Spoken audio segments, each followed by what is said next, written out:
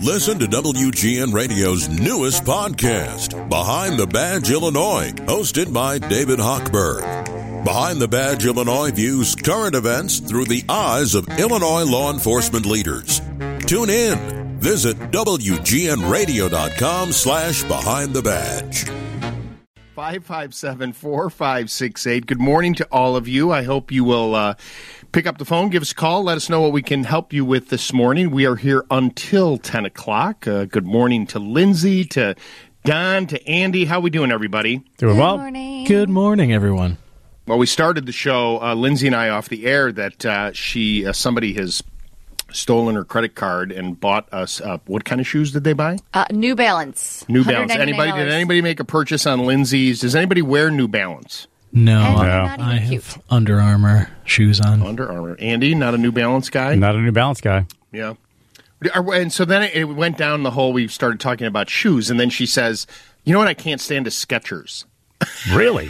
Whoa. Isn't that weird? I don't know why. And I know that people love them. My mom wears them. And I My just sister got a has a pair. pair. Right, and I just... You got a pair. I Well- don't know why. They, annoy me. They're like the 'Cause one they're Mary Beth Skech. just bought me a pair that is like, and I said, so then I go, oh, Mary Beth bought me a pair. They're not a dress shoe, like a casual shoe. Yeah.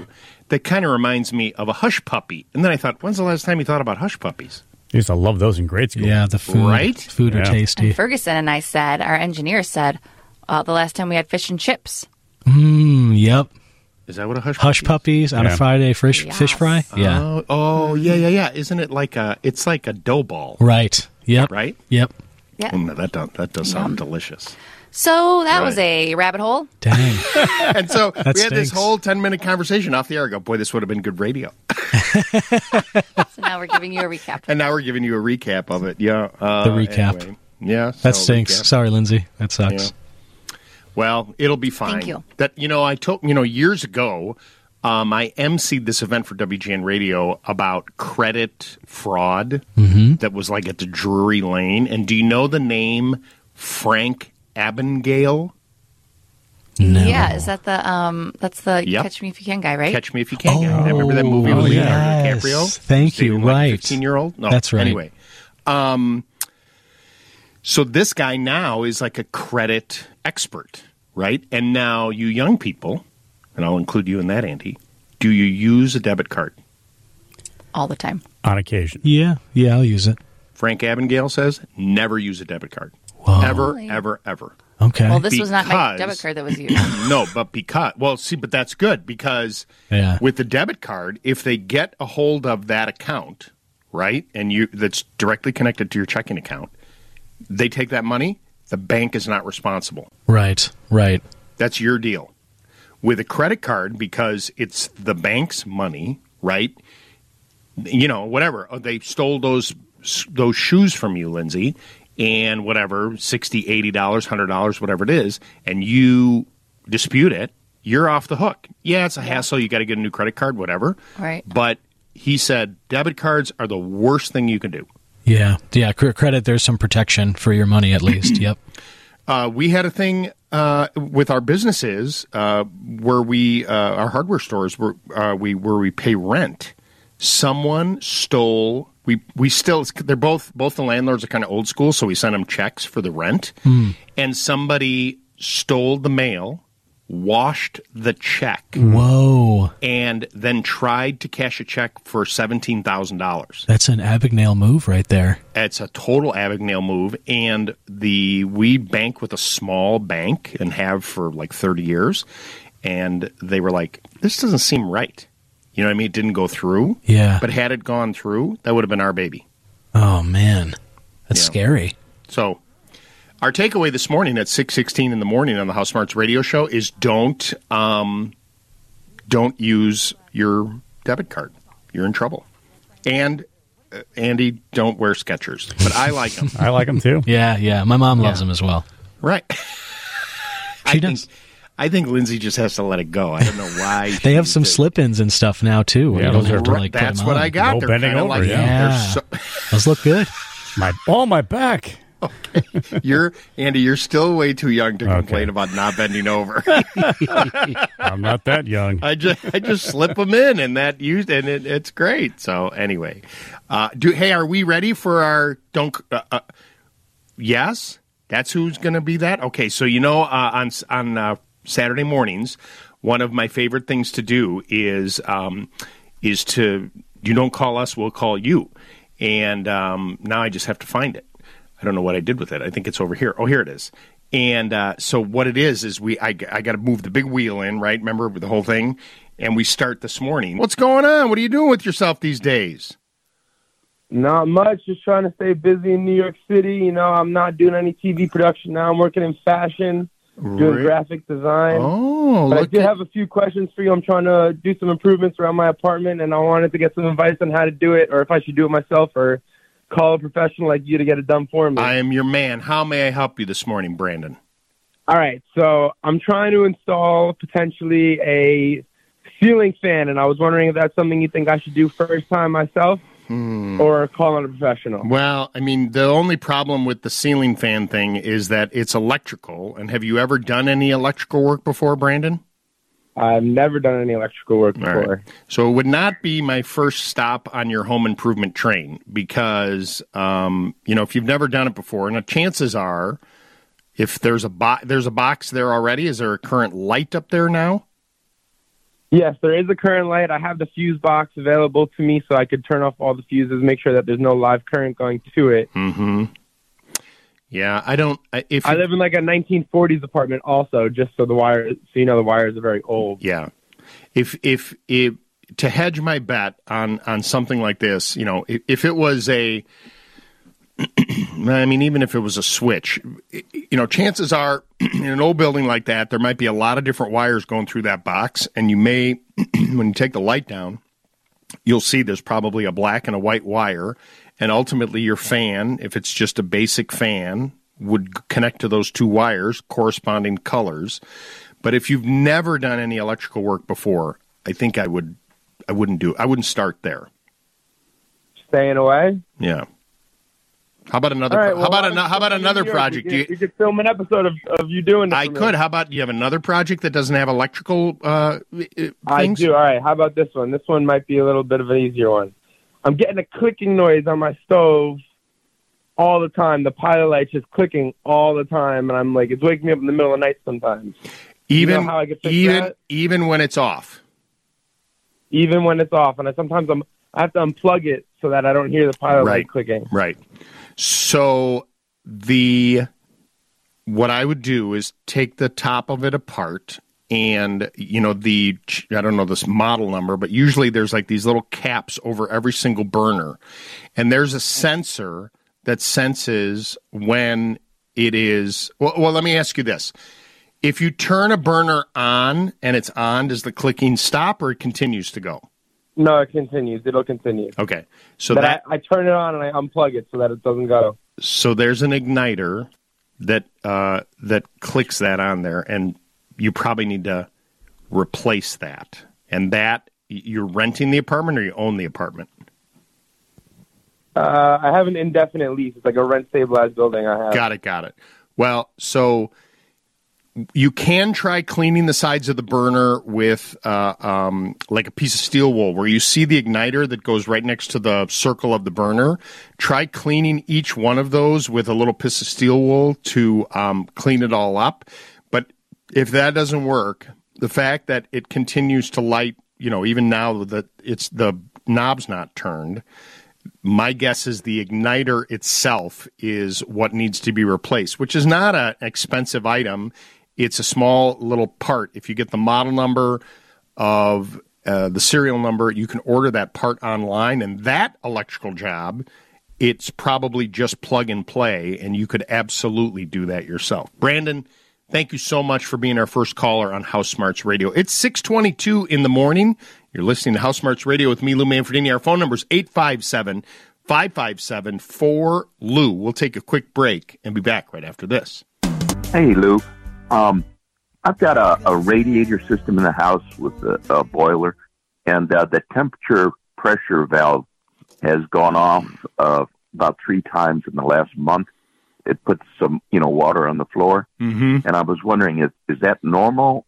And also, is that a sign that valve should be replaced? Yeah, it usually is. It's not it can be adjusted, but It's doing exactly its job, right? I mean, we haven't, if it's already going off and we haven't been into the heart of the heating season yet, your system's not really working that hard just yet, especially the last few days. So if you're getting that pressure relief valve already releasing the pressure, instead of adjusting it and then risking putting too much pressure in the unit, I'd probably have a Hydronics HVAC company come out, do the inspection, make sure that it's set properly, and replace that pressure valve. Yeah. I was thinking of Mendel. I don't know if you're familiar with that. Mendel company. Plumbing, sure, they've been around a long time. Yeah, long time, absolutely. Mm-hmm. Yeah, they would be one. There's plenty of HVAC contractors that we have on this show and on the station that you hear. All of them can handle the hydronics, but all the plumbers typically do the boilers as well. And so, yeah, you would have no problem at all with calling somebody like Mendel to do that work. Appreciate the phone call. 857-5574, Lou. This is Karen in Glenview. Hi, Karen. You're on House Smarts Radio.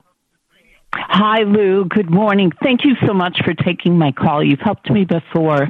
My reason for calling this morning is I live in a condo, and I have a patio door and windows, and I had all of them replaced in 2007.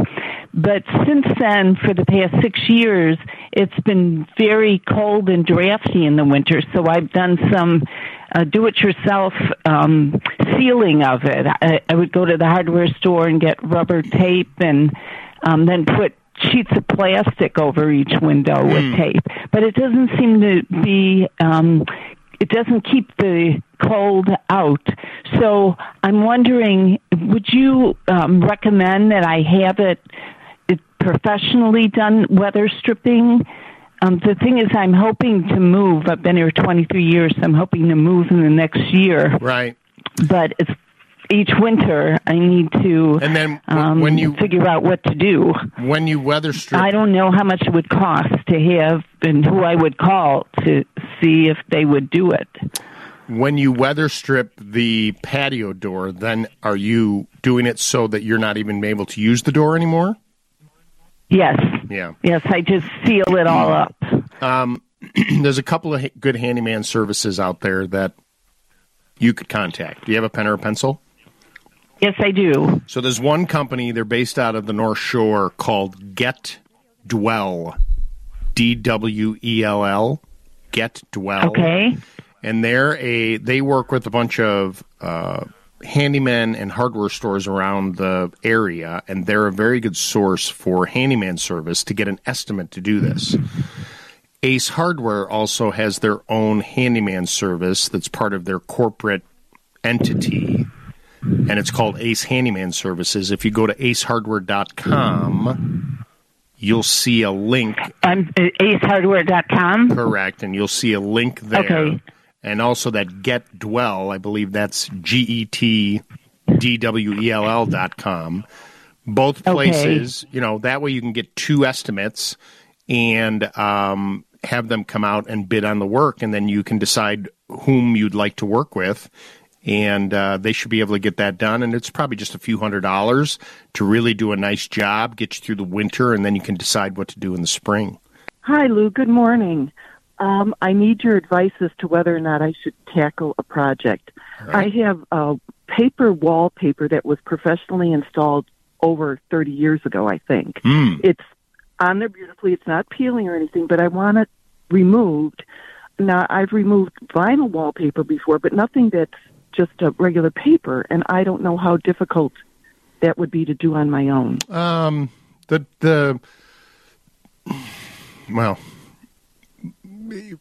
it could be easier. It could be hard.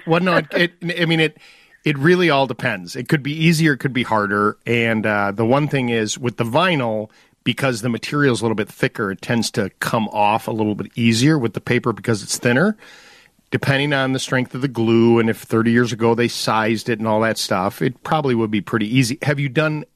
You said you've removed vinyl before, right? So what I would do is get that tool called the Paper Tiger, and you perforate the paper first, then you apply the wallpaper stripper to loosen the glue, right? Make sure that you put some drop cloths down, right? Because it's going to be a little bit messy.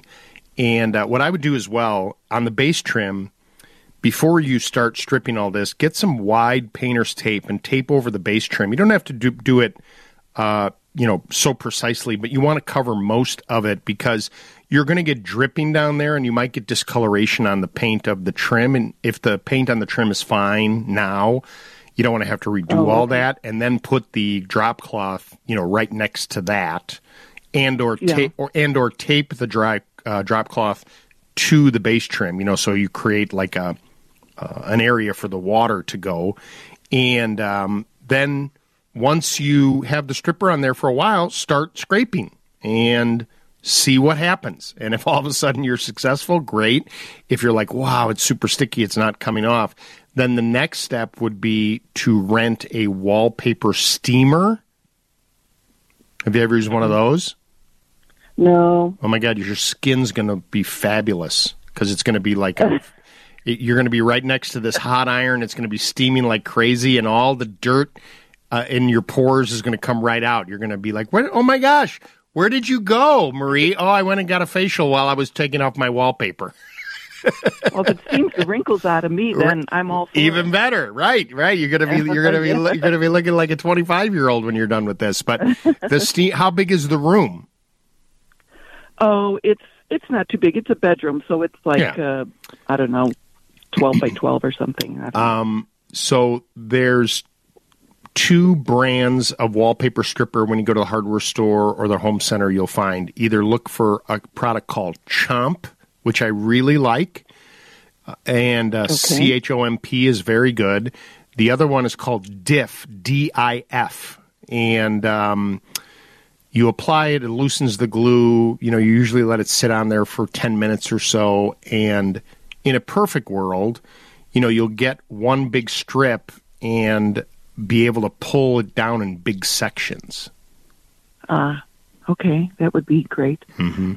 And so the glue will come off then with that strip, or I have to go back and right. So then most of the glue will come, but then you'll have residual glue on the walls, and so you'll do a little more scraping and then wiping with, with a sponge or a brush, and you may have to do. You will inevitably dig into the drywall a little bit with the scraper, and so you'll have to do a little bit of patching, and you may have to do a little bit of sanding and priming. I mean, it's not hey, I'm going to do this and it'll look great, but it's one of those projects, Marie, that it's a lot of work, but when you're done, you're super satisfied. So just plan it all out. Is this your main bedroom? Yes. Where are you going to sleep while you're doing all this work? You have another bedroom? Well, my husband will be on the couch. Right. But, I mean, Yeah, I've got make your life easy. If this is going to be the project, empty the room of the furniture or most of it that you can put the rest in the center, and just, say to yourself, okay, this morning I'm going to tackle the wall behind the bed, right? Oh. And just set your expectations so you're not overwhelmed. And if you end up working until 2 p.m. to get that wall done, then you're done. Then the next day you do the other wall. Or if all of a sudden you're like, hey, this is going great, then, you're off to the races. But also keep in mind, you may find that one wall is easier than another. And if you just set your expectations about what you can do and when you can do it, I think you'll be happier. Okay. All right. Well, I'm pumped now, so thank you. Pump up the jam. Pump up the jam. Pump it up. Pump it up now. All right, good. I like that. Good projects. Get that stuff going. 857-557-4LOU. 857-557-4568 is our phone number. It's 6:46 in the morning. We're broadcasting from the Permaseal Foundation Repair Studios. We'll take a quick break and be back right after this. Good morning. How are you? I am doing fabulous. How are you? Do you have a sister, Fran? Pardon? Do you have a sister? Do I have a sister? Yes, I do. Are you older or younger? She's younger. She's younger. And does everybody, do you ever get together with people and does she always introduce you as her older sister? Actually, she's in California, so we don't get together that much. Got it. All right. But- How may I help you this morning?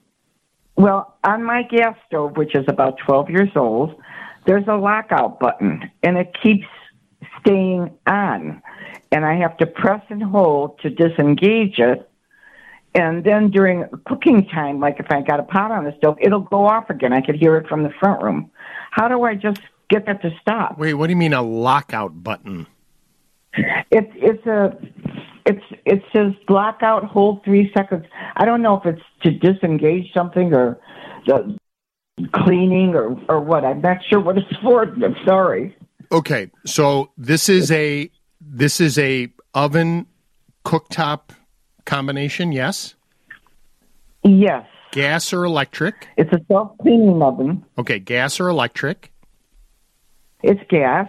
And this particular button is for the oven? You know, I'm not sure. I guess I should have investigated more before I called you. Well, I'm just trying to, all appliances are very different. So it's a separate knob from everything else. No, it's like a flat surface. Oh my goodness! It's not a button per se. It's a flat surface where you press different. Oh, I don't know how to explain it, Mr. Okay, wait. Oh, hold on. Okay, so I'm with you. So in other words, it's like there's a series of buttons, and correct, this like button a control player. Yeah. Got it. And so this button says hold for 3 seconds and lock. Hold for 3 seconds to disengage it. Okay. So but it goes on automatically without me pressing it. All right. So hold on. So I think what it might be is no. I think it's a safety switch for if you had little kids that you would hold it, and it would disengage the knobs so that if like a small child were to turn it on, it wouldn't turn on. Oh, that makes sense. So my question is, when you're cooking, you say you'll have a burner on, and then all of a sudden this thing will kick on and the burner will turn off?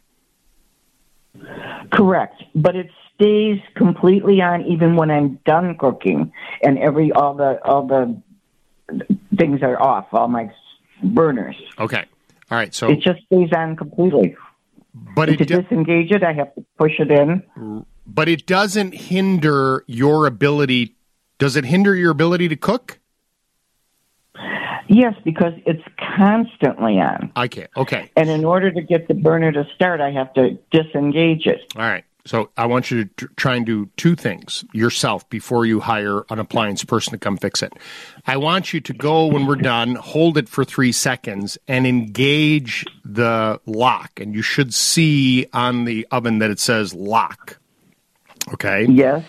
And so you're going to hold it for 3 seconds. And then go and try and start a burner, and the burners should not start. Okay. Well, it's already on lockout. I push it in to disengage it. I turn the burner on. Mm-hmm. And even while it's cooking, it will lock out again. Okay. So now the next thing I want you to do, and I don't know if you have the ability to do this, is I want you to carefully, and you may want to put a drop cloth down, pull the, are you in a house or a condominium? It's a house. Okay. In a perfect world, you would pull out the oven a little bit and then unplug it and see if we can reset the circuitry in the oven. Or if you go down to your electrical box and you see something marked for it's probably not a dedicated circuit for the oven, but it might be the outlets in the kitchen or something like that. Turn that breaker off for 30 seconds. Make sure that the oven is off. Great idea. And then turn it back on and see if it's just like rebooting a computer. There's electronics inside there, and you need to try doing that and see if that resets it. If that doesn't do it, then that sensor probably needs to be replaced. Here's the thing. Is this a fancy oven? No. Okay. I mean, it's a self-clean oven, but it's not fancy. But at 12 years, okay, gas ranges are inexpensive. And a service call on something like that with the part could be $400 or $500. Oh, Lord have mercy. And you can buy a gas range for a little bit more than that. So try what we just spoke of and see if that works for you. And if it does, you're golden. If not, then you just need to make a decision about whether you get it repaired or consider replacing it with new.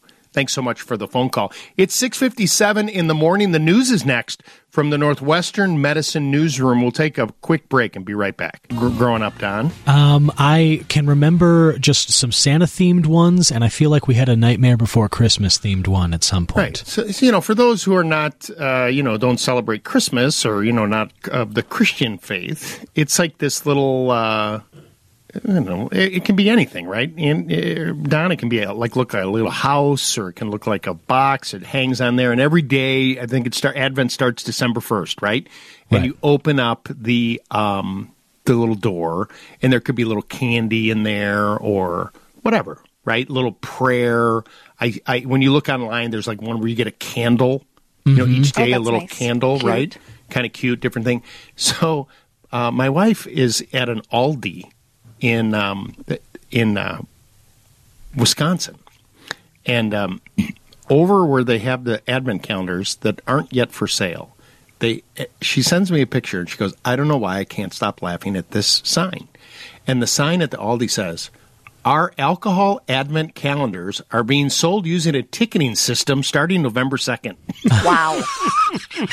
What on earth? It's kind of like what you were talking about, the Taylor Swift tickets going on sale, where you have to get in line. You need a ticket first. Very because similar. Now on Advent, I don't know that this is a good idea. Oh, it's December 1st. Look, it's Fireball. Whatever it is. They get a little bottle of booze in every little door. Great. Yeah, and wait for the surge pricing when demand is up. For Advent calendars. How funny is that? My goodness. Ticket system. I don't know, but now I want one. Now it's like, now it's going to be like a mission. Now I need a ticket. I don't think I ever thought about liquor Advent calendars. And if you just type into the Google Advent calendars, wine Advent calendars. Yeah, I saw that at Costco. I love it. Right. Nice. Right? Yep. I mean, they have them for dogs, too. You've seen the ones for dogs. Oh, yeah. Oh. I know. For all those hyper-religious dogs out there. Bruno, it's December 4th. Look, here's a milk bone. That's crazy. He comes running down every morning. Ooh, yeah, right. What day is it now? Let me flip the door. It's the 7th. Let's go. Oh, my gosh. That is too funny. Anyway, so you need a ticket if you're buying the booze Advent calendar. Evidently, they must sell out quickly because they're not there. 857-557-4LOU. 857-557-4568 is our phone number. I spent, when was it, Thursday or Wednesday or something? I was watching, I was watching Thursday Night Football, and I hear our kitchen drain kind of gurgling. And I thought, that's funny. And I try to, of course, during the game, I'm trying to free it up. I can't do it. The next day I come home and I spent 5 hours trying to clear the drain. Finally, I had to cut a pipe out. And this is just something for all of you to think about. I even showed the pipe on the WGN Morning News on Friday, just briefly. And what's crazy about plumbing is your kitchen sink can work just fine, and then all of a sudden it doesn't. And this has happened to me for years when I was working on other people's homes. You cut out a section of pipe, and all this plumbing in the house that we live in Chicago was redone in 2001. So all the piping is, relatively new. It's not 70 years old. The 2-inch plastic pipe that comes from the kitchen sink and, then ultimately goes down to the main sewer was completely clogged with gunk from a kitchen sink. And we don't use a disposal.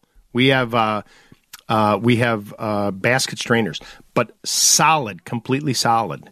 And so it's a really good idea prior to Thanksgiving to use what's called a drain enzyme before you go to sleep at night. Pour it into the drain, follow the instructions, let it sit there and percolate and kind of munch up any of the gunk that's there. And then in the morning, you rinse it out. And if you do that, you can avoid exactly what happened to me after 5 hours of trying to get it all out. And it's a huge pain in the rear end.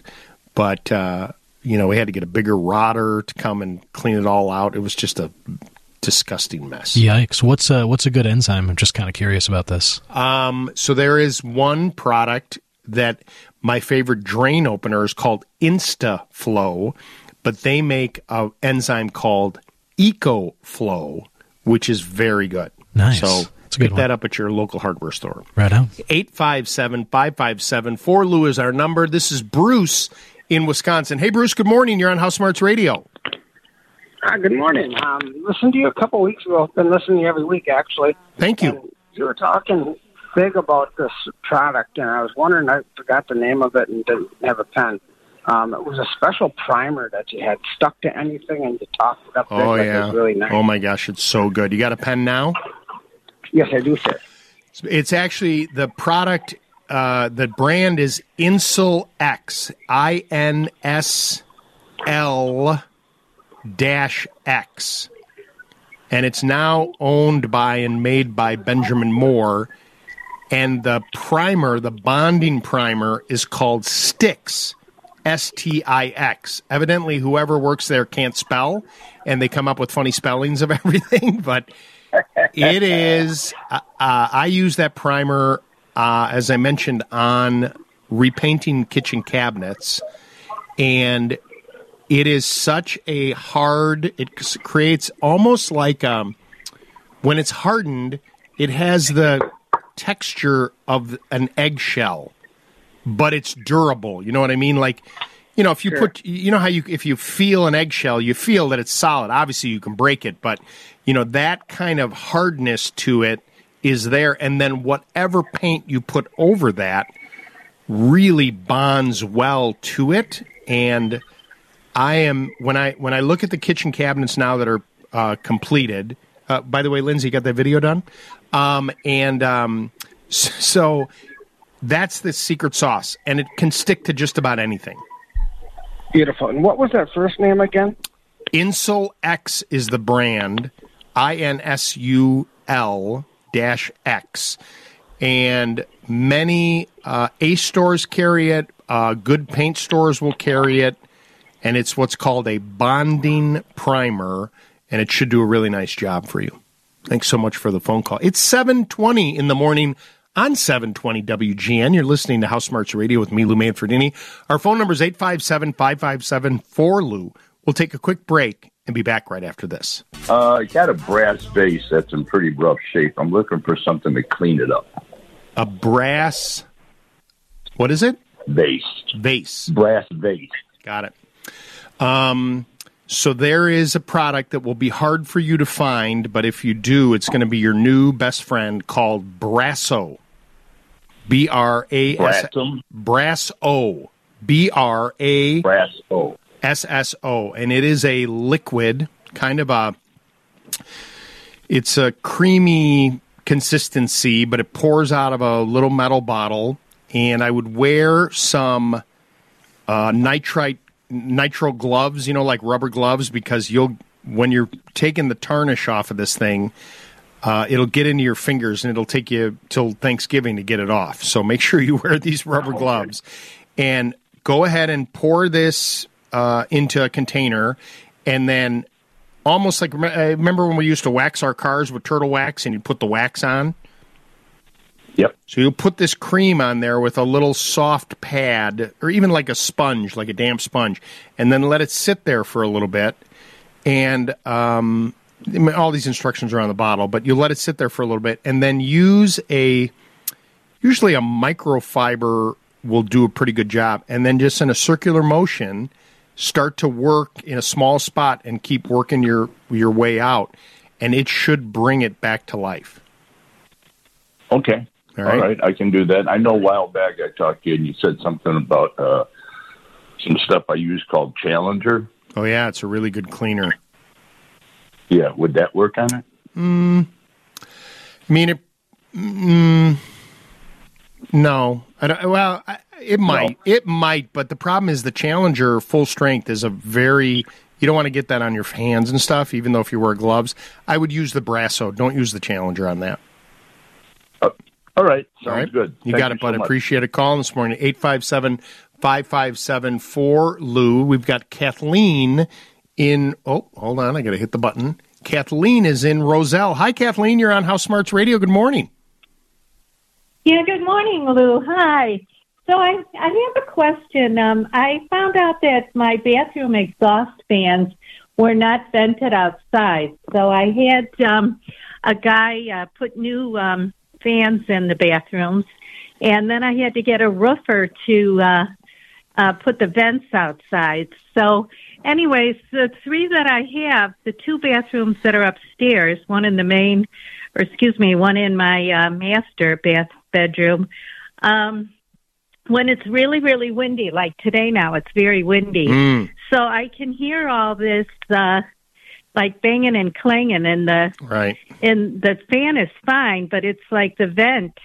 I guess the wind is getting underneath it, and it's really making a lot of noise.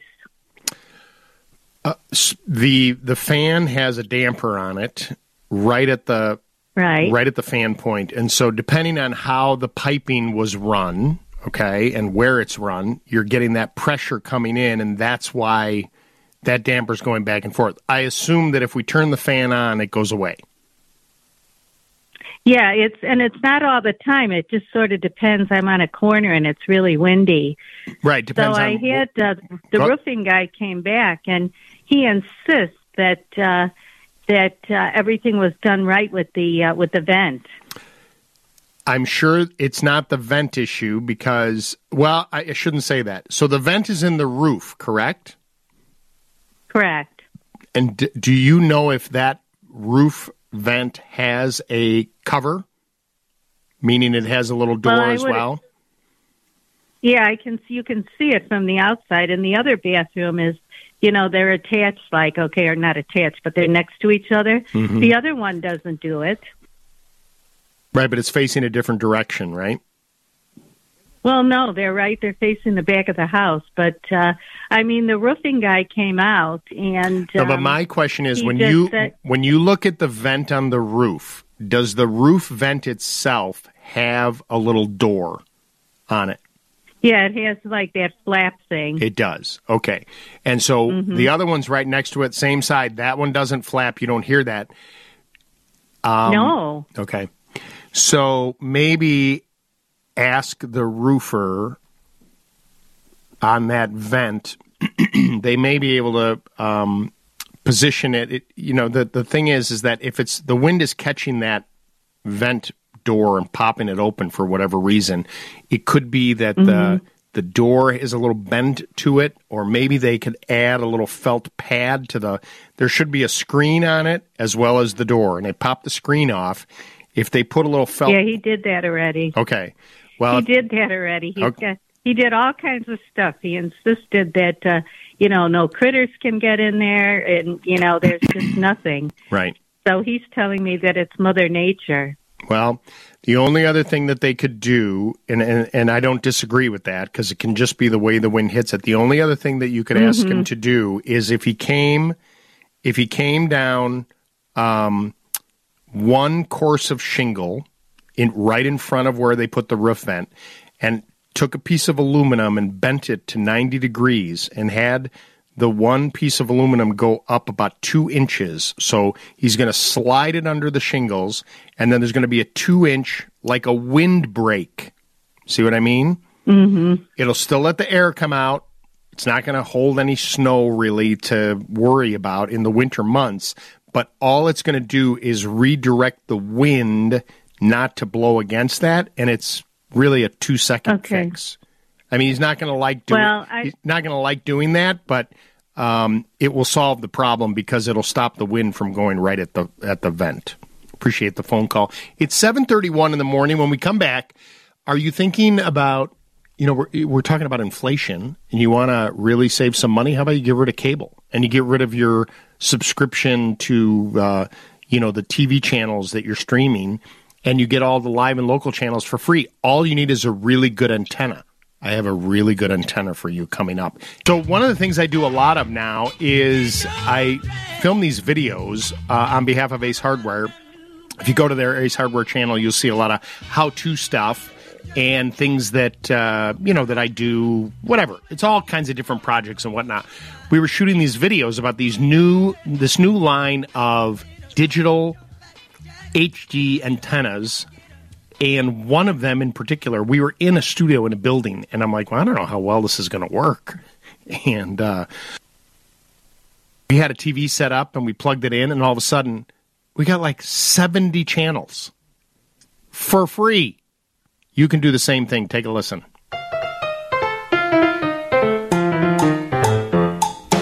Thinking of cutting the cord? Tired of paying for cable channels that you never watch? If your household is all about network news, local sports, and the shows broadcast on your local affiliate stations, a TV antenna is an excellent way to supplement the lack of broadcast TV stations that streaming services don't provide, giving you access to free over-the-air broadcasts. Combined with your favorite streaming devices or services like Netflix, Hulu, Disney Plus, are new to Lou 2 this morning, the RCA Digital HD Outdoor TV Antenna will satisfy your TV watching needs of a complete cable-free package. The RCA Flat Multi-Directional Antenna is a compact design great for mounting on your roof or in your attic, giving you HD TV network programming and all your favorite shows for free. No monthly fee, no subscription, no contract.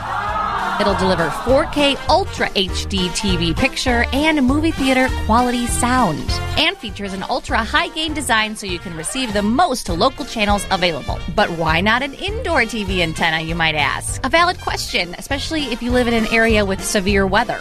But here's why. If your house is situated in a location with obstructions like mountains, tall buildings, lots of trees, or if the building's material contain things like brick or stucco, even some appliances can affect these signals. There might be too much interference for a clean digital signal. So mounting an outdoor TV antenna on your roof or other high-up location like your attic will give you the best signal possible. So whether you're tired of that monthly cable bill or you're simply looking for an alternative way to grab stations from distant zip codes, check out the RCA Flat Multi-Directional Digital HD Outdoor or Attic TV Antenna. It's a mouthful, but you can find all of the information up on Lou's House Smarts YouTube channel. Lou actually tested this out himself this week and was amazed. The antenna goes for about $170, so go ahead, cut that cord. Wow, you were like an IT guy person. Can you give me Lindsay from IT down here? Yeah, well, what absolutely. you need is a multi-directional and the coax cable, and you'll be good. Mm-hmm. Don't ask me to repeat it. So here's the interesting thing about IT and that kind of stuff. I was speaking with someone about this antenna who was in the TV business, and he said that when you use an over-the-air TV and you get a really strong signal, with something like this, the picture quality on your television is the absolute best it could be. Better really? than Why? Well, because he said, think about it. If you're doing cable or you're streaming, whatever it is, cable in particular, he said, you're taking this enormous signal and then you're squeezing it into this cable, right? And then making it come back out again when it gets to your television. And he said, over the air broadcast, it's just free in the wind, and then this thing grabs it through the antenna. And you even mentioned the fact that it gives you the surround sound. All that right. signal is in the air. I mean, it's kind of funny. People are like, oh, well, I like having it hardwired. I don't like the Wi-Fi. But when we think about how this stuff was all invented long before there was cable, it was all over the air, like Wi-Fi. It was Wi-Fi before we even knew what that meant, from a antenna.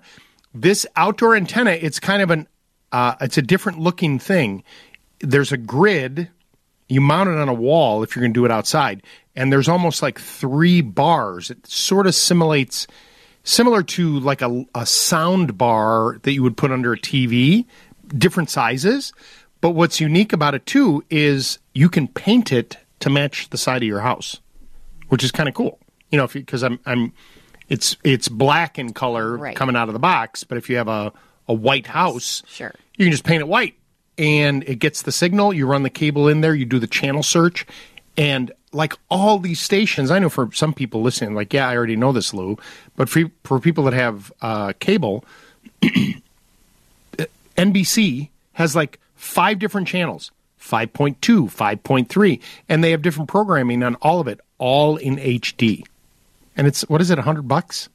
Right? It's not that expensive. 120? About 160. 160, like I said, 160? $120? But Whatever still, it is. I mean, we pay that in our cable bill a month. I mean, with everything. Most people pay more.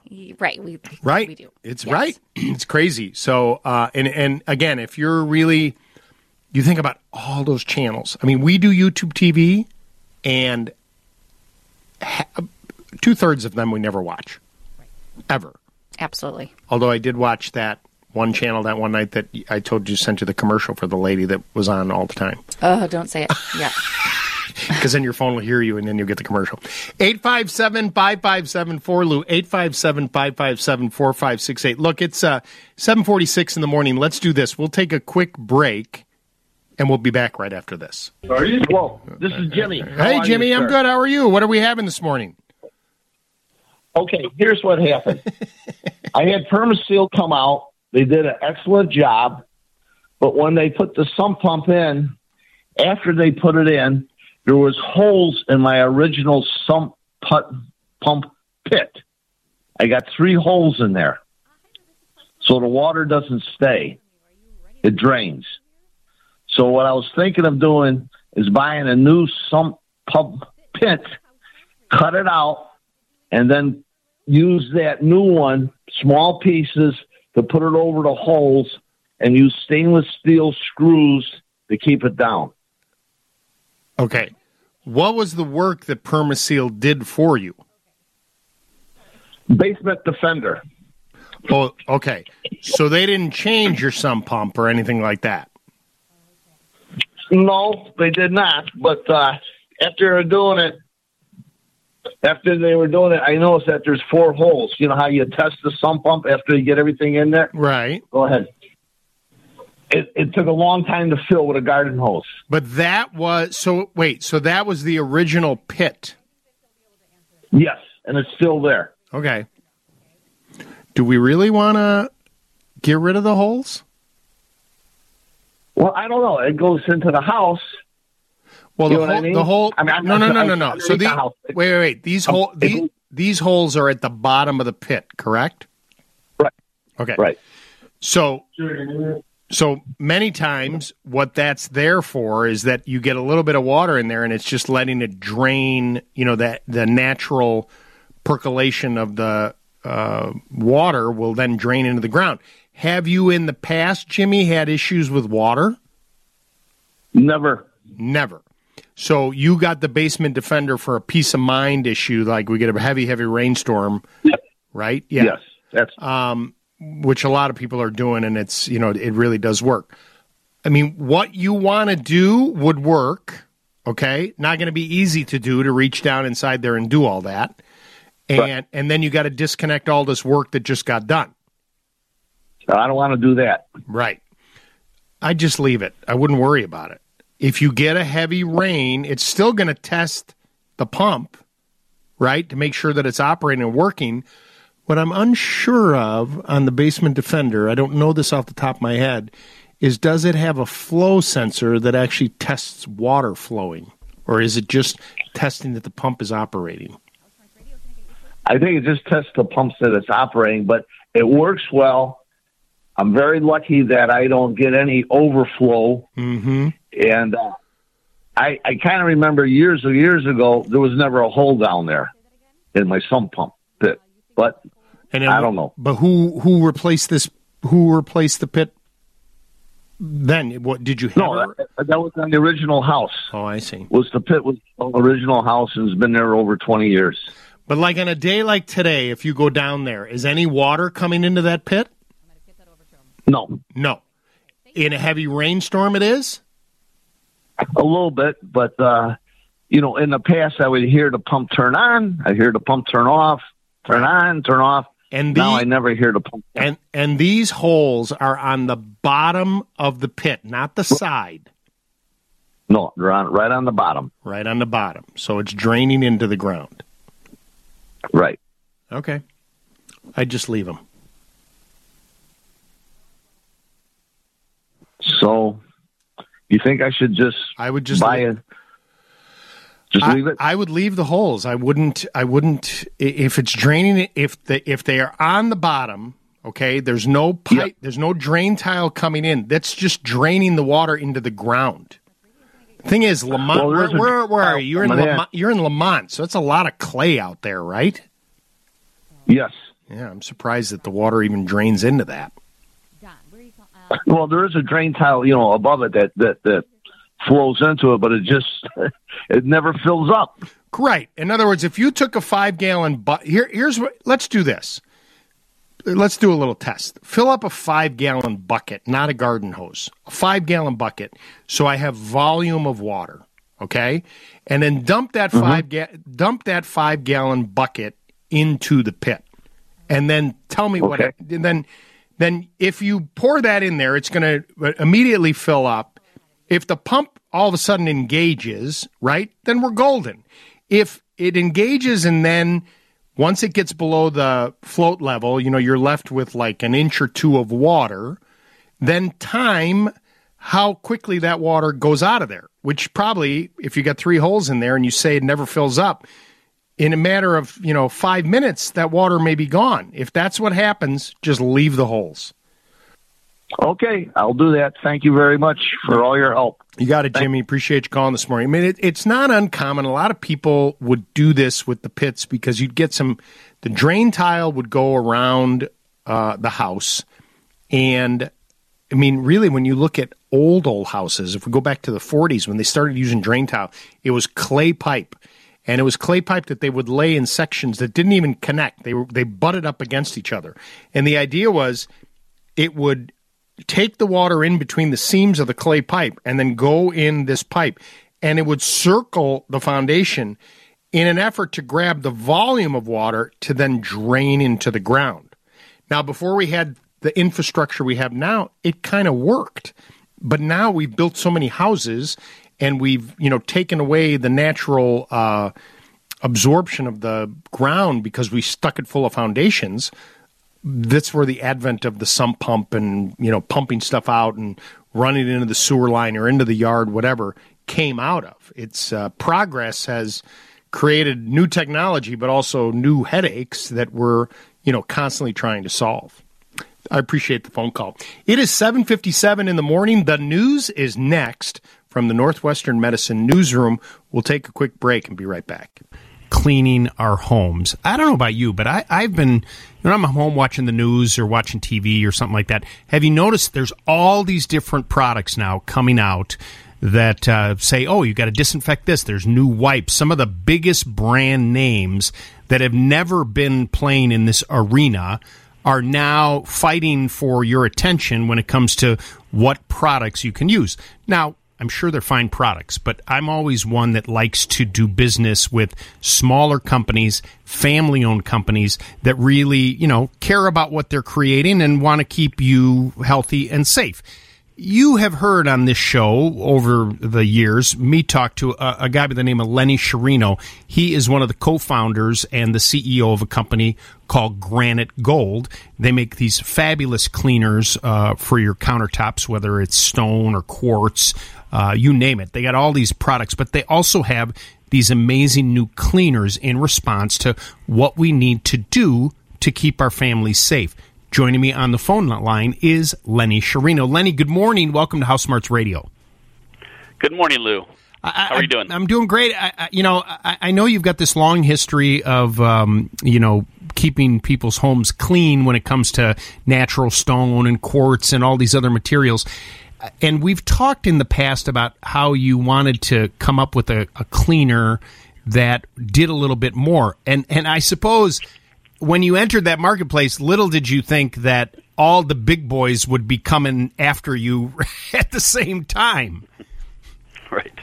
Well, when the pandemic first hit, we didn't have any interest in, getting into the field, and we started getting phone calls from all of our buyers because the shelves were depleted. Right. So we actually had a product we were working on, which was a 2-in-1 disinfectant and antimicrobial for longer lasting protection. And that's what we originally launched was that product. And it, obviously took off. And we were still looking for, that everyday solution of, a cleaner and disinfectant in one. So that's where our all-purpose cleaner was born from. But before we talk about the all-purpose cleaner, though, that disinfectant and the antimicrobial, I think that term, people get confused by what that all means.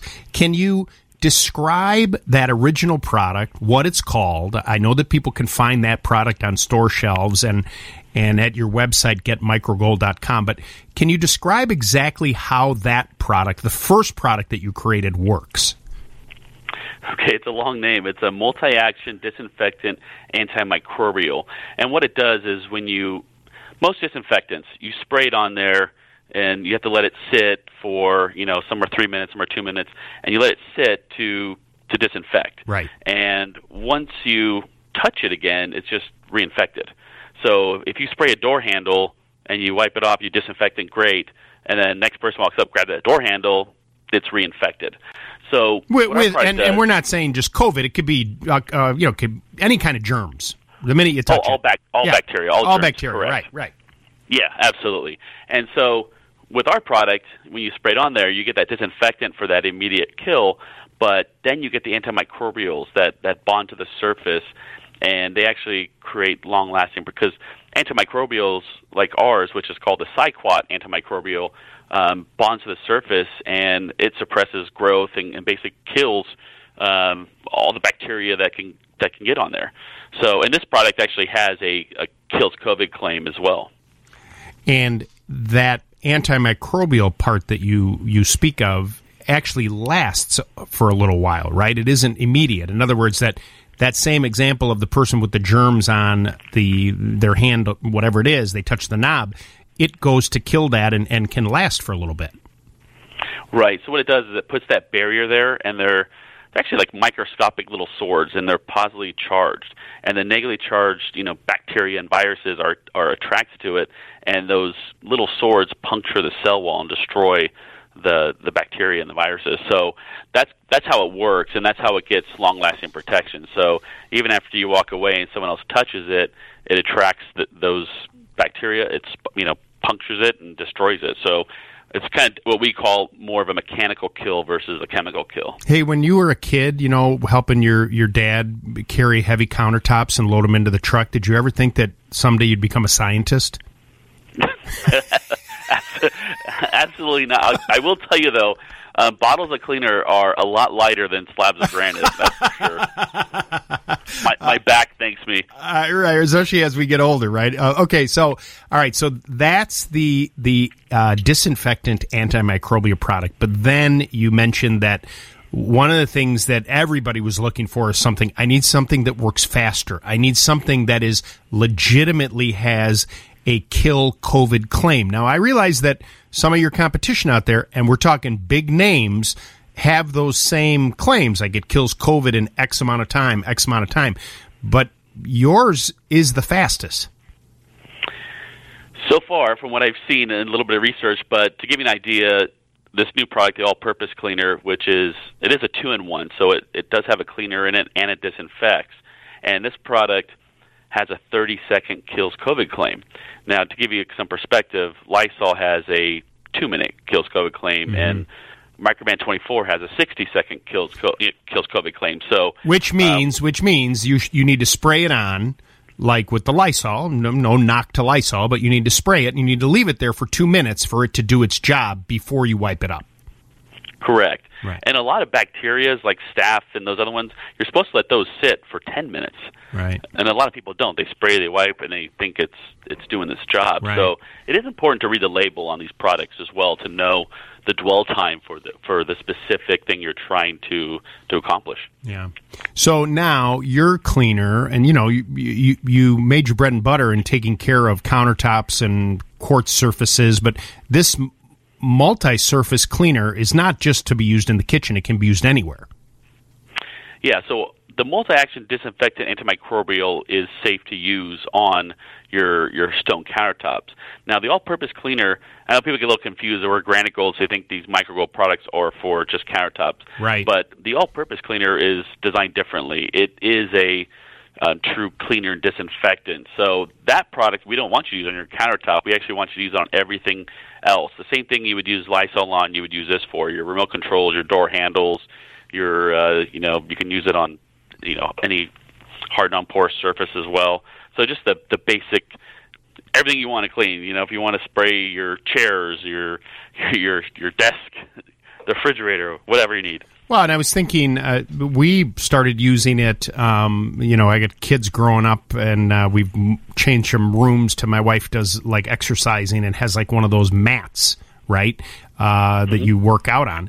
And she'll spray that mat when she's done with the product. And what I really like about the product is it doesn't have that harsh smell at all when you use it, which is great. Correct. Yeah, for sure. And that's, we try to take feedback too, and to be honest with you, we use it ourselves, and that's the final test is when we use it at home with our families, and that's always the big side for us is just go use it, see how it smells, see how it works, make sure it's safe.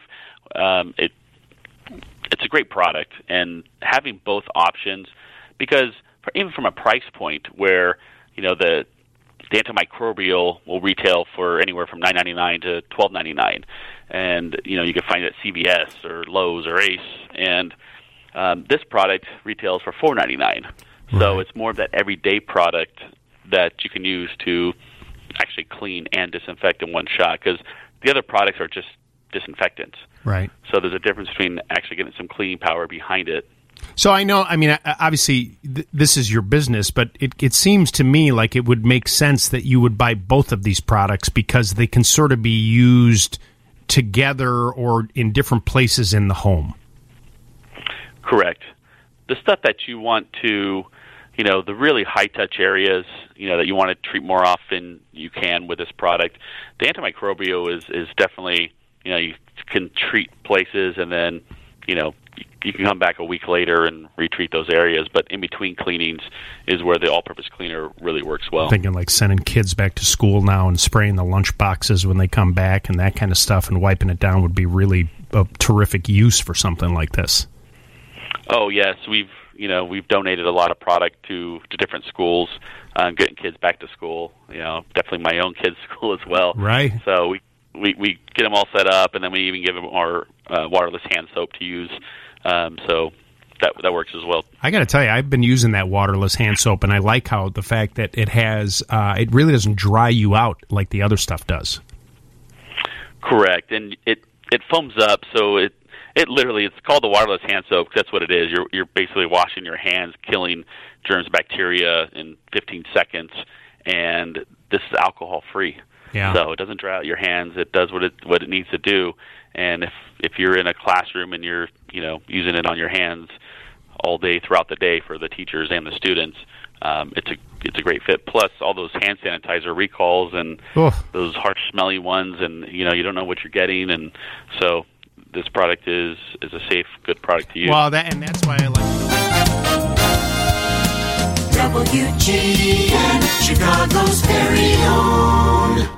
Are you composting? Is this something that you do? The banana peels and the coffee grounds. What are you doing? I think for most of us, what we do is just throw it in the garbage. And I think that we're learning every single day that these food scraps, these organic waste materials that we're using and consuming are heading into the landfills and are aiding in the creation of greenhouse gas, specifically methane. And there are ways to reduce that. Certainly you can compost yourself, but there's an easier way. Joining me on the phone line right now is Earlene Howard, who is the founder and owner of an organization called Collective Resource Compost. Earlene, good morning and welcome to House Smarts Radio. Good morning. Thank you so much for having me. Do I have it right about the food waste and heading into the landfill and how that's really not a good thing for our environment? Yes. So 17% of the methane that's created in the United States comes from the food being in the landfill and not having the proper environment to break down. So it ferments and it creates methane. Very dangerous. A lot of people, when you think about composting, they're like, oh, it's that big bin I have to put in my backyard, and it's gross, and I don't want to deal with that. I mean, I'm just not. I know that there's a lot of people that do it, but I think the vast majority of people don't. Your organization, your company that you founded, kind of makes this easy for people? Explain. So we provide a container, either a 5-gallon orange bucket or a 32-gallon green tote. Every time we come to collect your food scraps, we take the container with us and we leave a fresh washed container ready to go. And this has made us a great model for schools and restaurants and households and condo buildings. And we even have a great model called Neighbor Totes, where multi-unit buildings can use the 32-gallon tote, or a couple of large families can be creative and get together and use it. Or if you want the bucket at your doorstep, the 5-gallon bucket is super convenient, and we will collect it from wherever you leave it outside for us to pick it up. So it's a bucket, so, basically a 5-gallon bucket, I assume, with a lid, and now any kind of food scrap, instead of going into the garbage can or down the disposal, stop doing that, people, you would scrape into this bucket. How often do you pick these up on a residential home? So we highly recommend that people work into some kind of countertop container, and when that large bowl or collection container is full, then take it to where you keep the bucket and empty it. We highly recommend that those collection bowls be lined with paper. Makes it super easy for the bowl to be cleaned, and anything that was once alive, including meat scraps and bones and fish skin and food that's gone bad in the refrigerator, the avocado pits, anything that was once alive, we like to say, can go into the bucket. And then we come, depending on the size of your family, we come either weekly or every other week to collect and swap out the container. We do have some people who don't cook very much, don't have much food waste, and we can set up them holding onto the container longer if they'd like to do that. So it's really just based on your usage, and you can tailor make that. Now, what happens with all of these food scraps? So you collect them. Now, you mentioned the fact that you have a residential service, coming to your individual home, but then I would think that, restaurants and schools and stuff like that would be a fabulous client where there's, a lot more volume. But what do you do with all this stuff? Yeah, so we collect currently 38 tons a week of food scraps. Wow. And we take it ends up at a commercial composting site where it's ground up with other food scraps and yard waste and laid out in windrows to cure, become, a nutrient-rich soil amendment. And then those commercial companies where we bring this stuff, then that ends up becoming a bag of compost that someone could purchase later to use in their garden or something like that, correct? Exactly. So it's a fully recyclable. Food becomes food once again. And it's really important for the health of our food and what we eat and our personal health, everybody's personal health, to have food that's grown in nutrient-rich compost. Well, and it's interesting too. I read these studies all the time. I mean, I'm a big fan of trying to recycle and do those types of things. But in the U.S., we just don't do it right. There was just a recent study where there's been a reduction in what's being recycled because people. It's so confusing what you can and can't do, right? I mean, the simplest thing is, if you order a pizza and it comes in a pizza box, well, you can't recycle it because it's been contaminated. But when it comes to composting, any food that you would put in your body, any scrap that is left from that, instead of scraping down the drain or scraping into, the garbage can go into one of your containers and become compost, correct? Correct. It's a lot less confusing than the recycling. And by the way, we can take that greasy pizza box. Oh, really? Because it was once a tree. Oh, interesting. So the greasy pizza box could go in the container. It could, or you could flatten it and leave it underneath your bucket. They're kind of big, and we'll take them away. Right, that's a good point. Now, I know that in some communities, you're already very active and going around there, but you have a pretty wide service area, correct?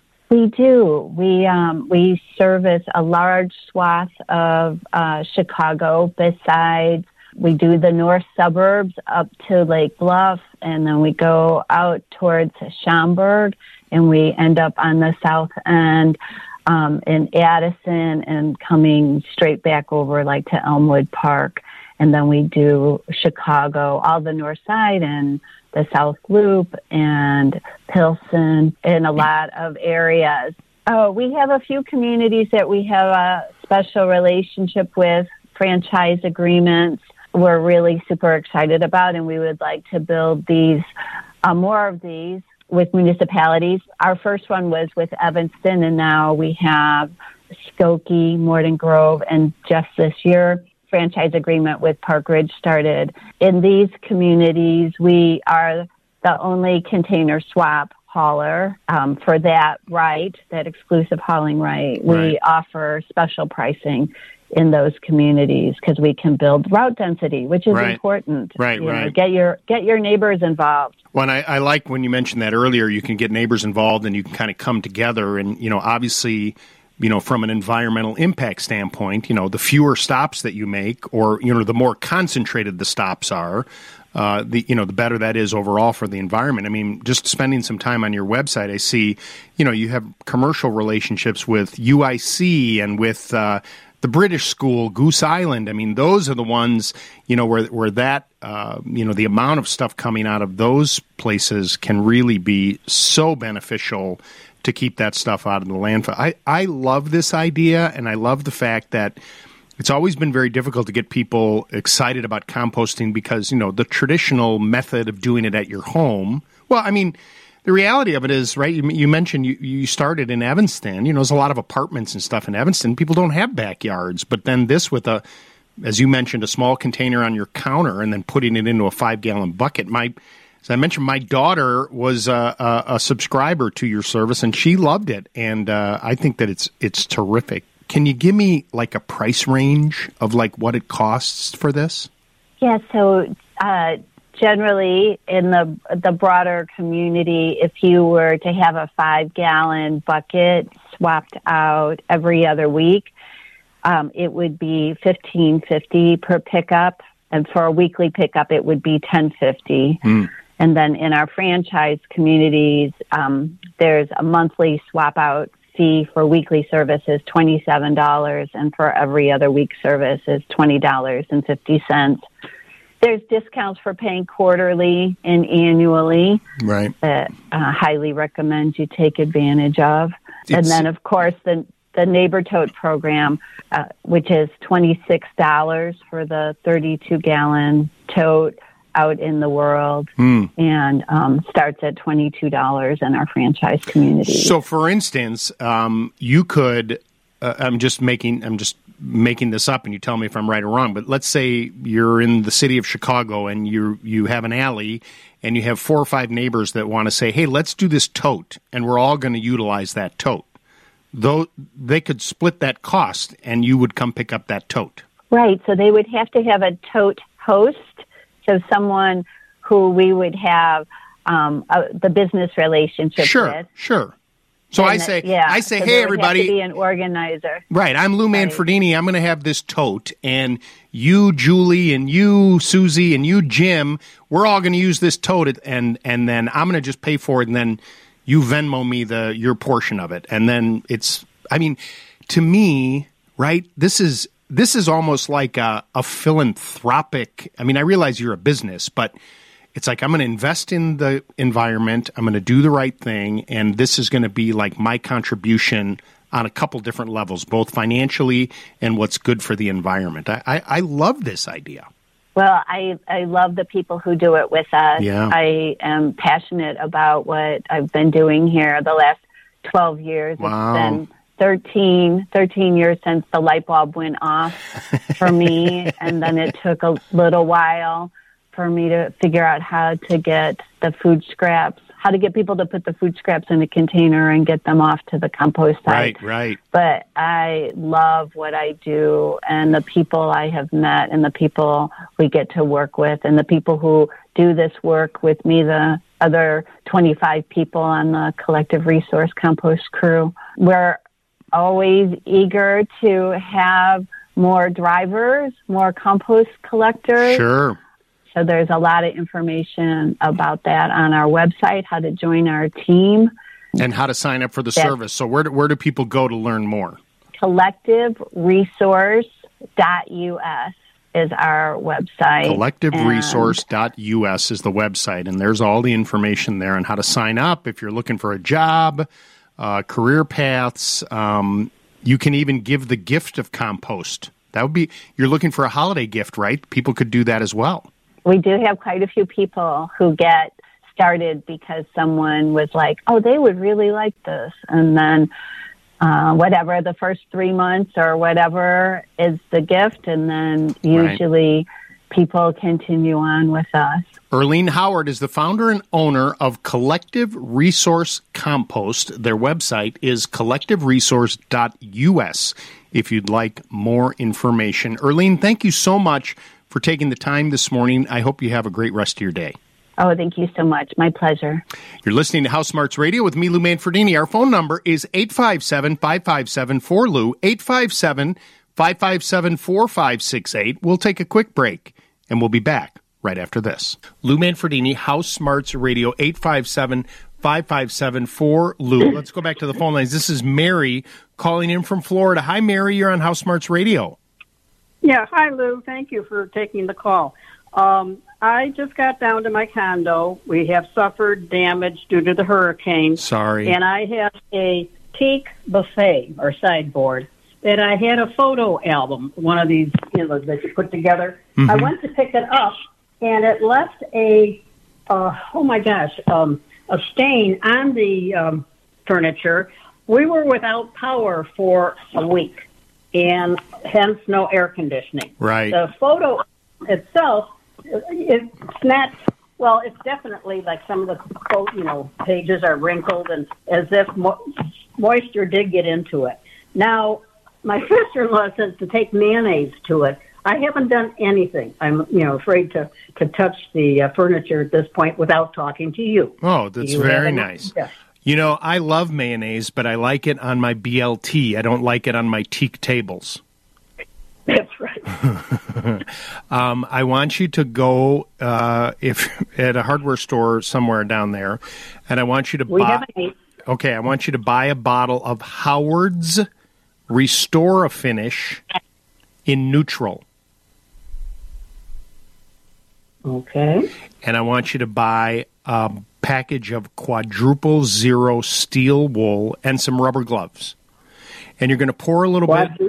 Quadruple Zero steel wool. You're going to pour some of this solution in a container. It's petroleum-based, so it's smelly, so make sure we got the windows open. And once you pour it in there, you're going to take the steel wool, dip it in there, wring it out, and with the grain, lightly go back and forth, and then wipe it with a clean cotton rag when you're done. It should take up everything. It should actually refresh, Mary, the wood as well. And it won't take all the finish off of it, but it should bring it back to life.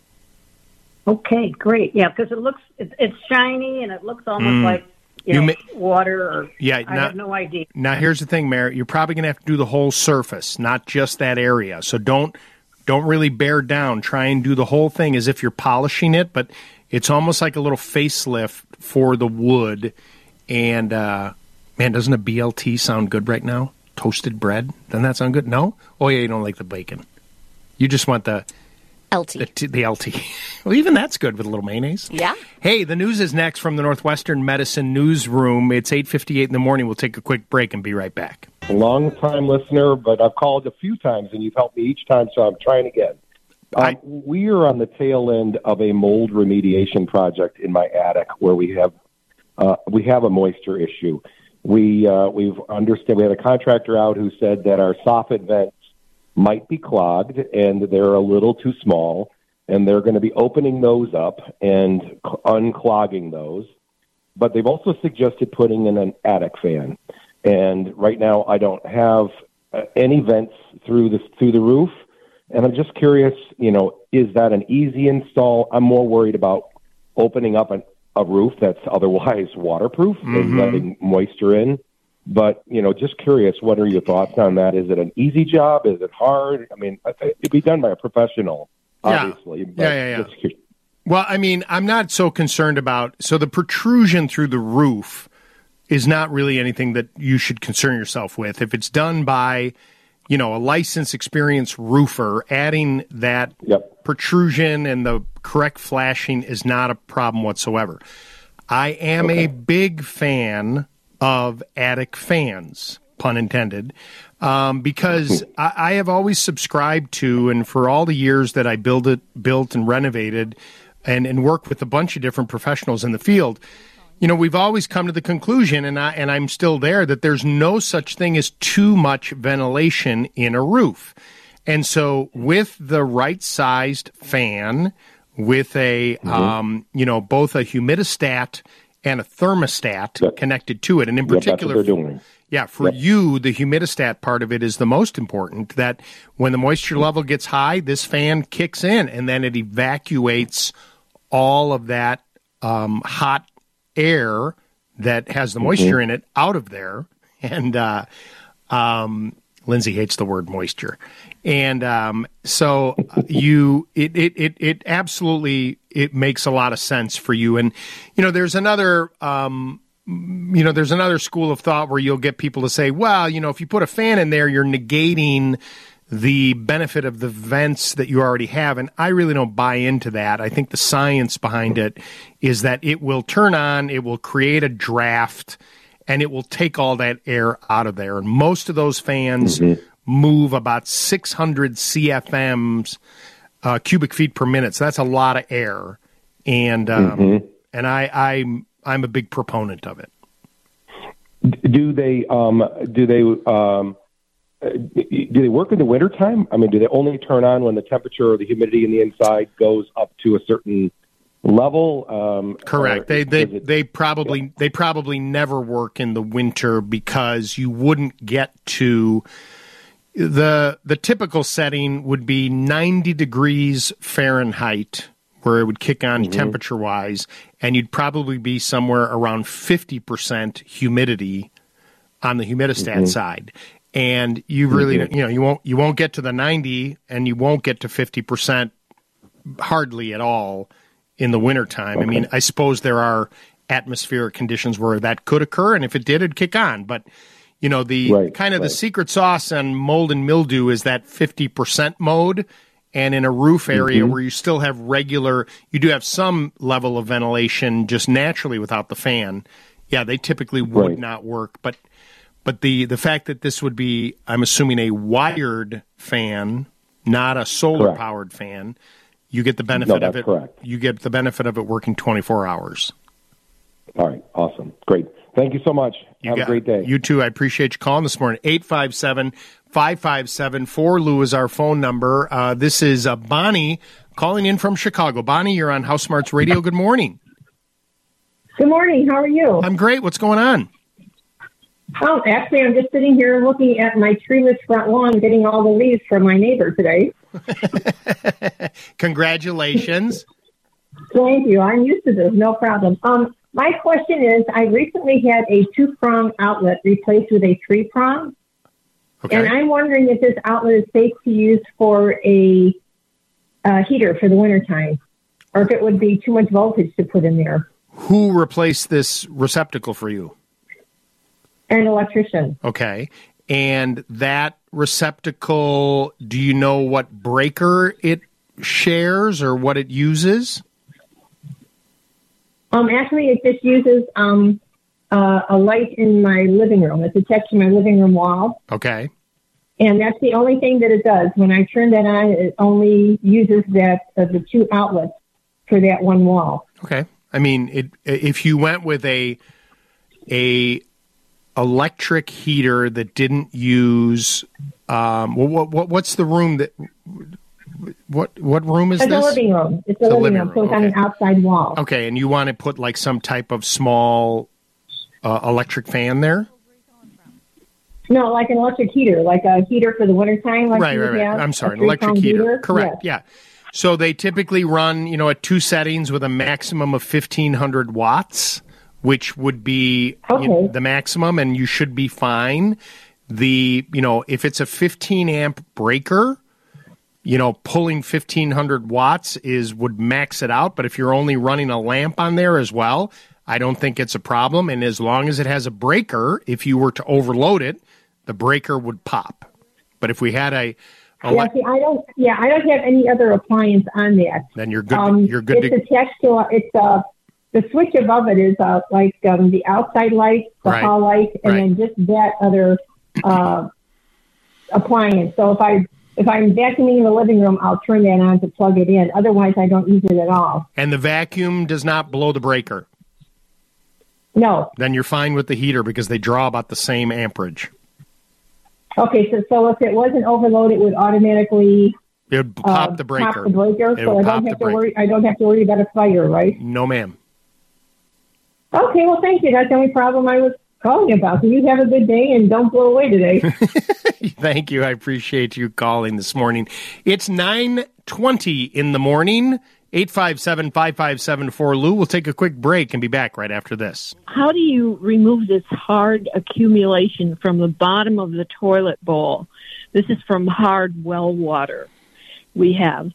I've used a pumice stone, but it doesn't it doesn't touch it now. It's so hard. I can get a little off, but I can never get down to the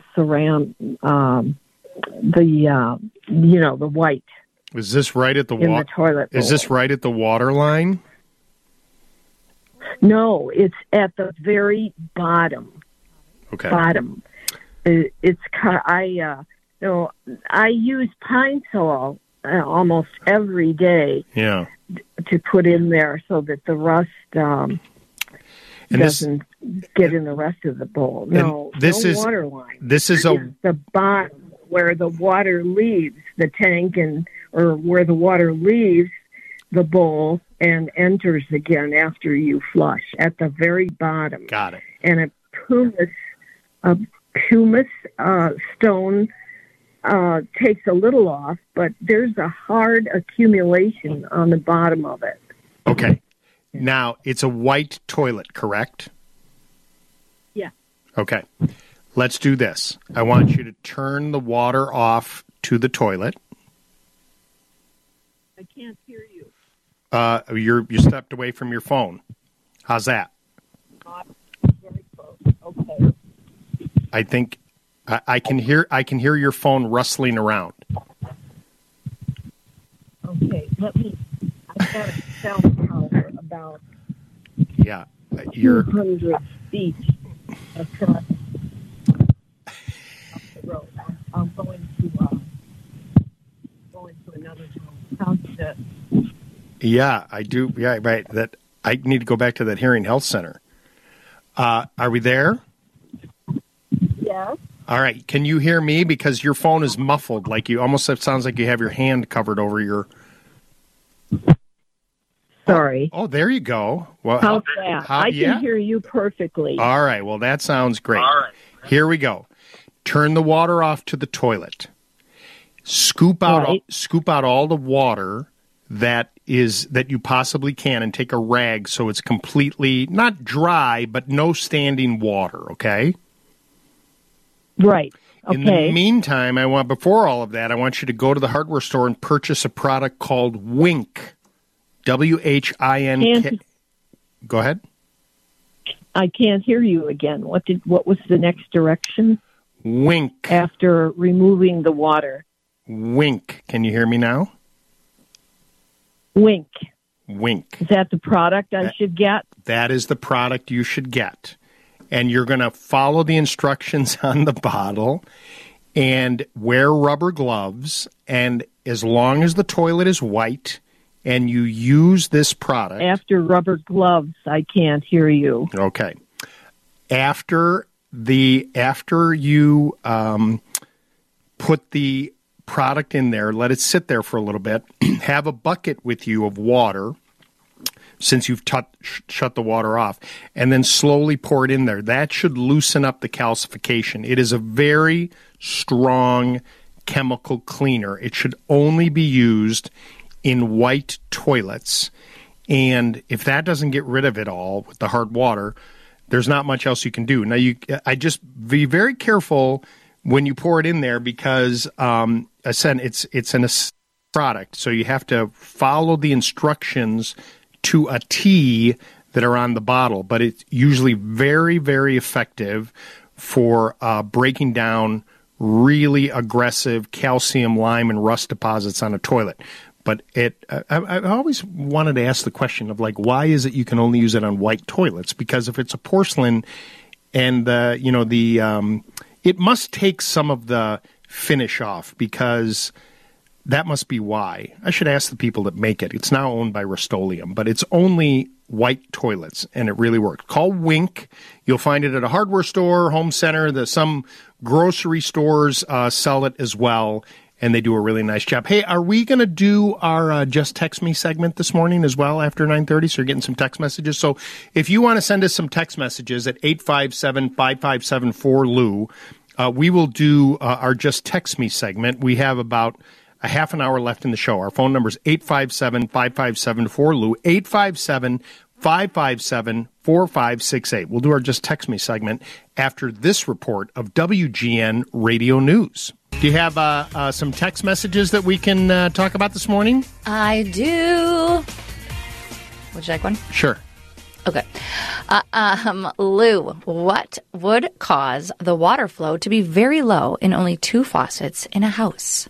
Probably dirty aerators in the end of the faucets themselves. That's the first thing that you would try anytime a faucet is, not producing the kind of volume or flow that you want. Usually you can grab it with your fingers and loosen it up, or if you take a pair of pliers carefully to righty-tighty, lefty-loosey, as if you're down below looking up. Take it off, clean it out, turn the water on, let it spit and sputter all over the place, put it back on, and voila. You have fixed it, didn't cost a lot of money, and probably that will solve the problem. All right. Next, Lou, I'm putting windows in a cedar screened-in porch and want to insulate the walls. What is the best insulating material? I'm concerned about dampness. Well, I'm assuming then you're going to insulate and then cover the walls. You can buy spray foam insulation, do-it-yourself spray foam insulation kit at a lot of the home centers. It comes in looks like a smaller version of a propane tank that you would put on a grill, and it has a hose and a nozzle, and you could spray a good inch of foam insulation, and I believe it's closed cell foam insulation, meaning that water won't penetrate through it. And that is the best way to insulate every nook and cranny. You got to play around with it, because if you put too much, it'll expand wider or deeper than the walls you have. So just start a little bit, spray it, give it, I think, probably 10 minutes or so to see where it's going to land, and then go back and do the rest of it, and then cover it with drywall or whatever paneling you may be doing on the inside after those windows go in, and it'll be toasty warm. How about one more? Okay, this is a funny one. You can do a real question, but I have to read this one. Regarding our Skechers shoe conversation earlier in the show. Yes. Hi, Lou and company. I heard the shoe conversation earlier. I'm a podiatrist, and I'm always telling people that Skechers are usually not the best shoe for them. But people love them. They have they have good marketing. Thanks, Kathleen. Really? Wow. So it's not good for your feet. See, I knew this. This is why I don't like them. Did you really know that, or now you're just... No idea. I just don't like them. For whatever reason. All right. Well, evidently, according to a podiatrist, I'm not going to comment on it, but they do look nice. Do you want one real one more? Sure. Okay. When doing pressure testing on gas pipes, can it have any negative consequences on gas appliances? If so, what could cause the problem? Well, when you're doing a pressure test on a gas pipe, you don't want to overload it, because the gas valves on those appliances have a specific rating. And so if you're very concerned about it, look up the manual online so that it tells you that the gas range of the valve of your stove or your range or whatever other appliance it might be will have a range of pressure. Don't exceed that pressure test, that amount of pressure there. Or if you really are concerned, disconnect the gas line, cap the... Well, actually, no. With an appliance, you would have more than likely have a valve. Just shut the valve off and pressure test it then, and then you have no issue whatsoever. So that's what I would probably do. Shut the valve off, pressure test it, then turn everything back on. 857-557-4LOU. 857-557-4568 is our phone number. Let's go back to the phone line right now and speak with Charles in Crystal Lake. Hey, Charles, you're on House Smarts Radio. Good morning. Good morning. How may I help you, sir? Yes, we've been in our house for 30 years, and just all of a sudden now there is an odor coming from the toilet, and we can't figure out where it's coming from. We've been told that it could be the wax seal in the bottom that deteriorated, or it could be a stack that's plugged, but we don't know which way to go. The toilet is operating and flushing properly? Yes. The odor is all the time? It just recently, but for like the last week maybe, and it's just coming. We put a box of baking soda in there, and it kind of mellowed it down a little bit, but we thought it was coming from in between a wall in there.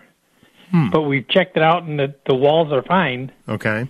And we just have nowhere to go now. Okay. And,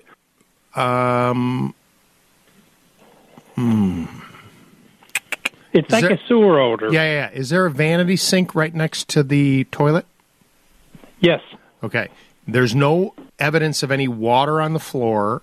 No water. No. And then this bathroom, is it first floor, second floor? First floor. First floor, is there a basement underneath it? Yes, there is. No evidence of water down there? Nope. I looked at the pipes down there, the plastic pipes, and they're all clean. Okay. I think the odor might be coming from your sink drain, not your toilet. So here's what I want you to do. Take the pop-up out of the sink drain. You know how to do that? Yes. All right. Get a hold of a pipe, what's called a tube brush. And I want you to stick it into the vanity drain and take a little Pine Sol and pour it over the top, just a little bit, a capful. And I want you to scrub the side walls of the vanity drain all the way down to the trap. You know how you got that little extension coming down from the vanity drain, then it goes to the trap? Right. Clean those side walls of all the gunk, and everything is there. And I bet you that odor's coming from there, but it's just wafting over to be like the toilet. If you're not seeing any evidence of water with the wax ring, if it was a wax ring failure, one other question. Is the floor heated in the bathroom? Heated? You don't have a heated floor. There's a heat vent in the floor, but where is that heat vent? Where's that heat vent in relationship to the toilet? It's about 3 foot across from it. Okay, all right, that's not it. I think the odor's in the drain. Try the drain trick. If it works, call me back next week. If it doesn't work, I never want to hear from you again. I'm kidding. Call me back. Call me back either way, but I bet that's what it is. Okay, we'll give it a shot. All right, got buddy. Nothing to lose, right? You got nothing to lose. You'll have a clean drain at least at the end of it, and you can tell people about it. We'll hear from you next week. 9:46 in the morning. You're listening to House Smarts Radio with me, Lou Manfredini. We'll take a quick break and be back right after this. Good morning. How are you? I'm doing great. How may I help you this morning? Well, I want to know what kind of company I need to call to have vents cut into my crawl space. You want to do what with the vents in your crawl space? You know how you have air vents in a crawl space? Yep. It's in the foundation? Yep. What company does that? Well, Permaseal will probably do it, but they will probably talk to you about doing some kind of crawl space encapsulation. Tell me what's going on in your crawl space. Well, don't have any water. It just in the winter, it seems a little bit damp and musty. And there's no vent down there right now? No, we were the last house built in the subdivision, and they didn't do an escape window. They didn't do any crawl space vents. We have a partial basement. Mm-hmm. I would probably start with the PermaSeal, and they could come and assess it. The inspection and what they do is free. It doesn't cost anything, and they can provide you with an estimate. There's a couple schools of thought when it comes to crawl spaces. There are some on the camp of venting it, and some are in the event of encapsulating it, which obviously is a bit more involved. And but it does create this beautiful, clean space when it's done, and it might be worth at least having a conversation with them on this. Okay. Yeah, I was thinking about calling them, so that was kind of my train of thought, but I didn't know if there was another option. You got it. Try that one and see what happens. Okay. And secondly, what is your favorite tankless water heater? Well, I don't have a brand favorite. I just installed one called an EcoFlow that is made by Rheem. A lot of the technology is very similar. I have one of those in our own home. I've been really happy with it, quite frankly. It produces water pretty quickly. There's you don't have a on-demand water heater now, do you? No, just at my sink. So there's a learning curve when you put on-demand water heaters in. It does take a little bit longer for the water to flow, hot. But then the benefit long-term, in my opinion, is really worth it because when it's off, it's off.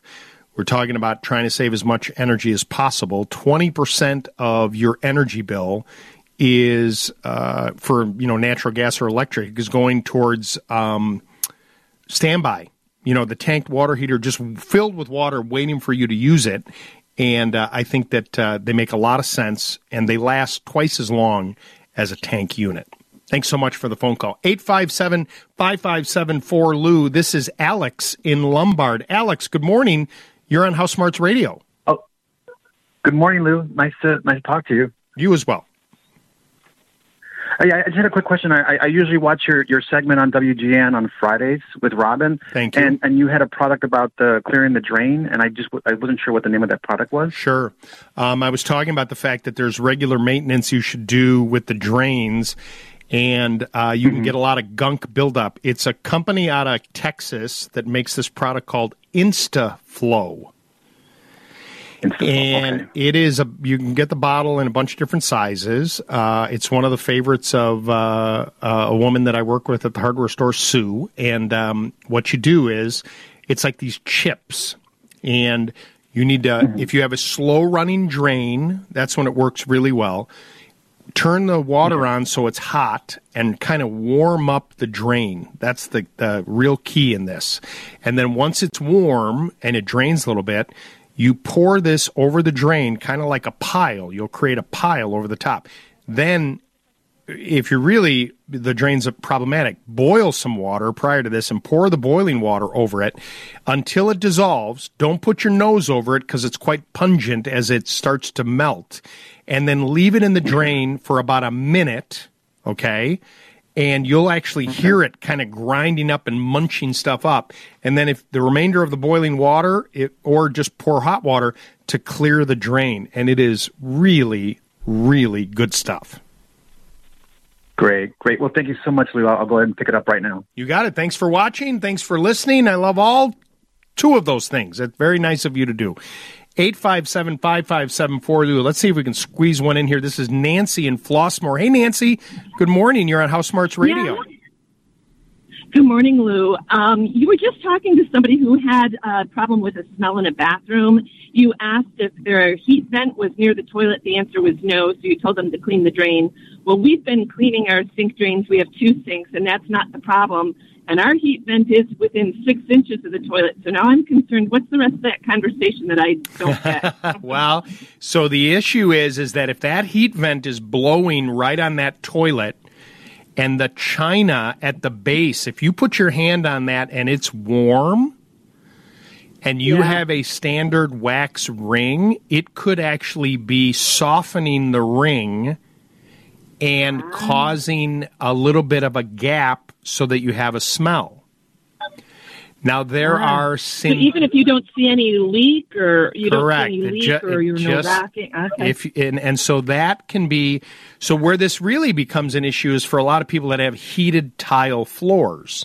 And what happens is the heated tile floor, that's why I mentioned it, melts the ring, and then you get a little gap and you can get a smell. They make synthetic rings for toilets that you use in place of this, and it's kind of a spongy round donut, and then there's no wax. It does a really nice job of sealing it. One product is called SanaSeal, and so in an application like yours where that heat vent there, if you put your hand on that china and it's warm and you're noticing an odor, that could be the problem, and you can solve it using one of those synthetic wax rings. Synthetic rings, it's not wax. Thanks so much for the phone call. Hey, the news is next from the Northwestern Medicine Newsroom. We'll take a quick break and be right back.